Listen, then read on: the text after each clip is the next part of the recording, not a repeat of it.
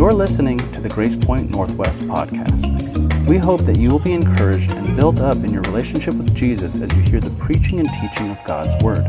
If Grace Point Northwest is not your home church, it is our heart that this podcast will be supplemental and not a substitute to you belonging to a local church in your community. If we can help you get connected to a church in your community, please let us know. And we hope you enjoy this message from our Sunday gathering. All right, good morning, Grace Point Church Northwest. My name is Travis. I serve as one of the pastors here at the church. If you got a Bible, please open up to Luke chapter 9. If you don't have a Bible, we normally say go to our Connect Here table. However, we're not going to be able to go there for a few weeks. So if you want, in order to follow along, just download the YouVersion app. You can find all of the scriptures, quotes, and stuff like that in there.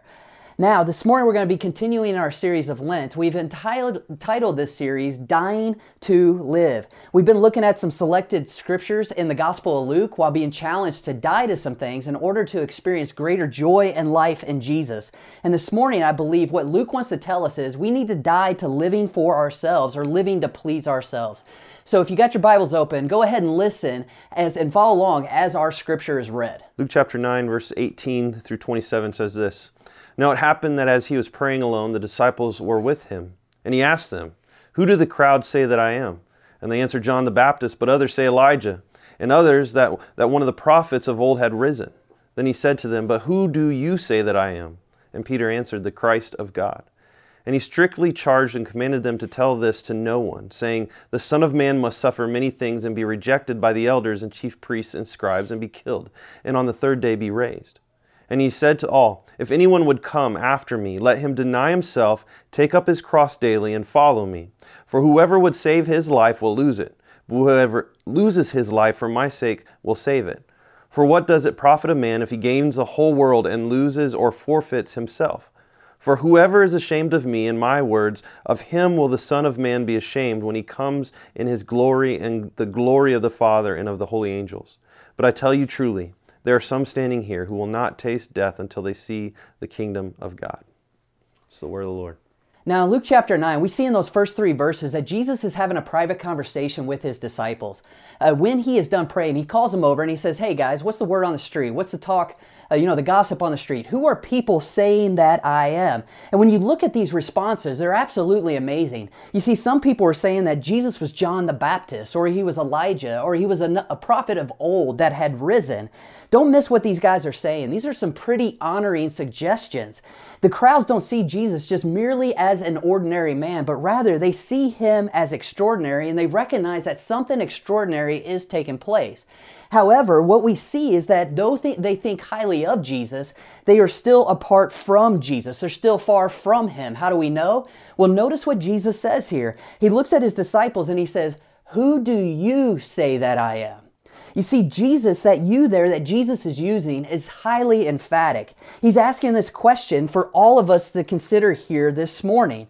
It's obvious Jesus is expecting a different answer from his followers. Think about it. These guys have followed along with him. They've seen his miracles. They've heard his teachings. They've seen him up close. And with that, what does Peter, who's kind of the spokesman for the group, what does Peter say? He says, "You are the Christ of God. You are the Messiah. You're the one we have been waiting for. You are the promised one sent by God." How did Peter say this? Well, in the Gospel of Matthew, which is another biography of Jesus' life, we see something very, very helpful. In Matthew 6:17, it says this, "And Jesus answered him, 'Blessed are you, Simon Bar-Jonah, for flesh and blood has not revealed this to you, but my Father who is in heaven.'" You gotta love that. It's kind of like the kid who's not the brightest in class, all of a sudden becoming the genius. And, Peter is sitting there, he's taking this all in. Jesus says, "Who do you say I am?" And all of a sudden, he just drops some knowledge. It's almost as if Jesus is saying, "Wow, that's better than normal, like for you, Peter. Obviously, you've had some help." Now, I don't think Jesus is just merely being condescending here to Peter. Rather, all Jesus is saying is that Peter could not have come up with this on his own. He needed some help. He needed some divine assistance. And so what separates Peter from the crowds? It's just simply this, the grace of God in his life, the revelation of God in his life. His response wasn't merely him trying to figure this out. He wasn't just simply exercising great admiration or enthusiasm. It was all of grace. And the question for us this morning is the same. Who is Jesus? And does your answer resemble that of the crowds?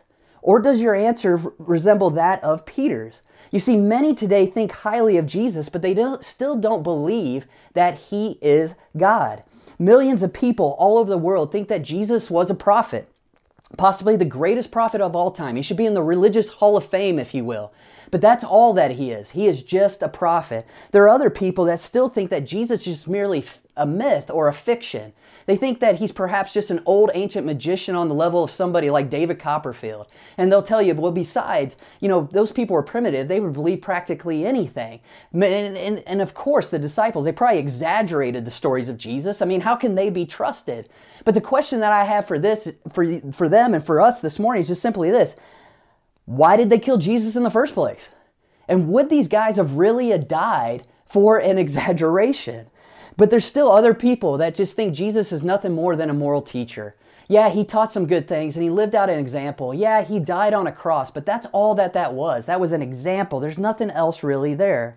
What are these statements trying to do? They put forth a Jesus that is extraordinary, but he's clearly not God. Now, many people have heard this quote before, but I think it's worth repeating. In his book, Mere Christianity, C.S. Lewis says this, I'm trying here to prevent anyone from saying the really foolish thing that people often say about him. I'm ready to accept Jesus as a great moral teacher, but I don't accept his claim to be God.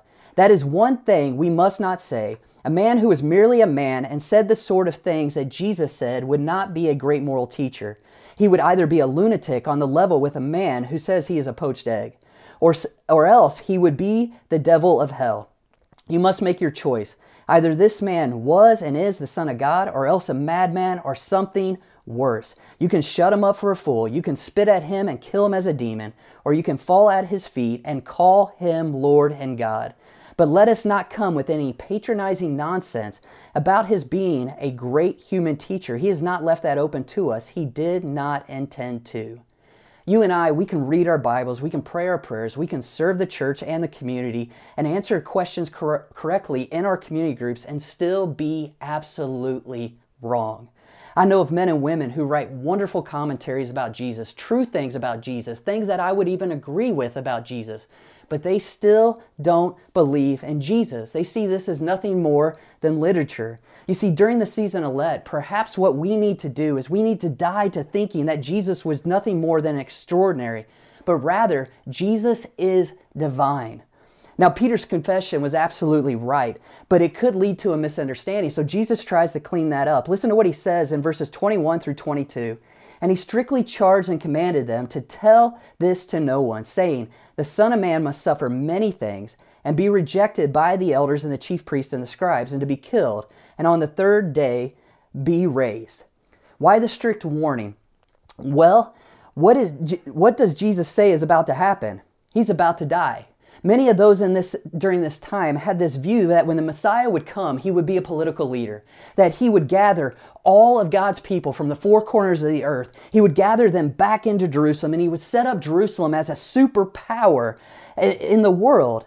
And when you think about this throughout the Gospel of Luke, as you read through it, you'll see this makes sense, right? I mean, Jesus, what is he doing? He's raising the dead. He's healing people who are sick. He's feeding the 5,000. I mean, what a king. I mean, even Peter had this view. Yes, he saw Jesus as the God-man. He saw him as the Son of God, the Messiah to come. But listen to Matthew 6, 21 through 23. From that time, Jesus began to show the disciples that he must go to Jerusalem and suffer many things from the elders and the chief priests and the scribes, and be killed, and on the third day be raised. And Peter took him aside and began to what? Rebuke him, saying, far be it from you, Lord. This shall never happen to you. But he turned and said to Peter, get behind me, Satan. You are a hindrance to me, for you are not setting your mind on the things of God, but on the things of man. I mean, think about this. This is a very humiliating situation for Peter. He literally pulls Jesus aside, kind of like a parent does in the grocery store when they're acting up. And he looks at him and he says, you need to stop speaking that way. Peter is on the verge of rage. And what does Jesus say to him?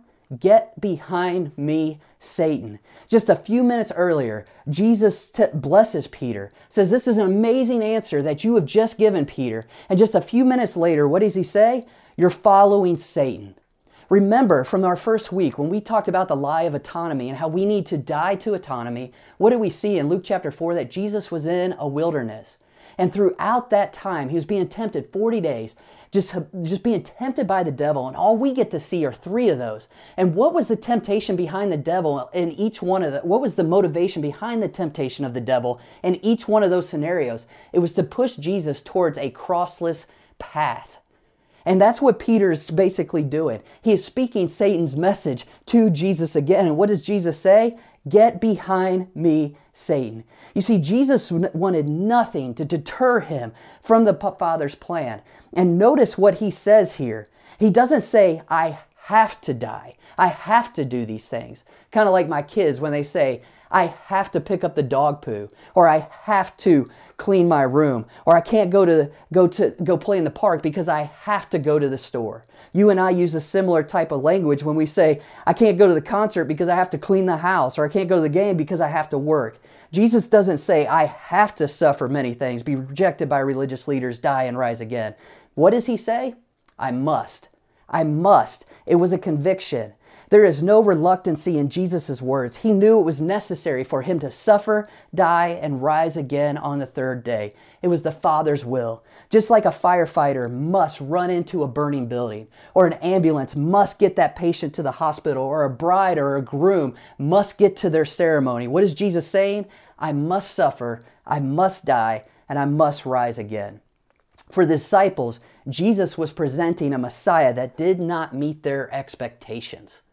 If anything, what he was presenting was the exact opposite of their expectations.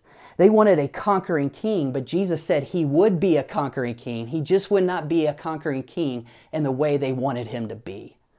And as Jesus' followers, they and we must follow in Jesus and what he is doing by living a cross-focused life. Listen to verses 23 through 25. And he said to all, if anyone would come after me, let him deny himself, take up his cross daily and follow me. For whoever would save his life would lose it, but whoever loses his life for my sake will save it.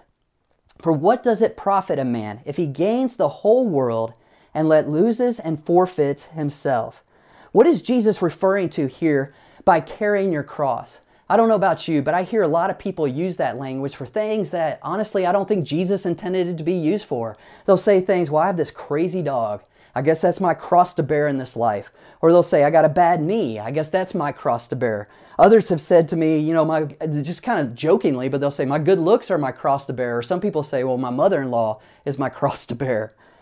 But that is not what Jesus is talking about. We tend to think of bearing our cross as a form of suffering, or any form of suffering, and the suffering that impacts both Christian and non-Christian in life. Yet, nobody has to be committed to Jesus to have a crazy dog.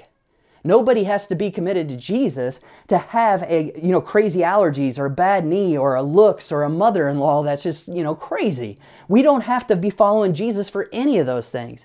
You see, the cross that Jesus says his followers are to carry is focused on what? Denying themselves daily. That is why, according to Jesus, it is ridiculous for us to exalt our bank accounts and the accumulation of benefits and possessions over our souls. You might have the world by the tail, but you can't take any of that with you. Last I checked, I've never seen a U-Haul following a hearse.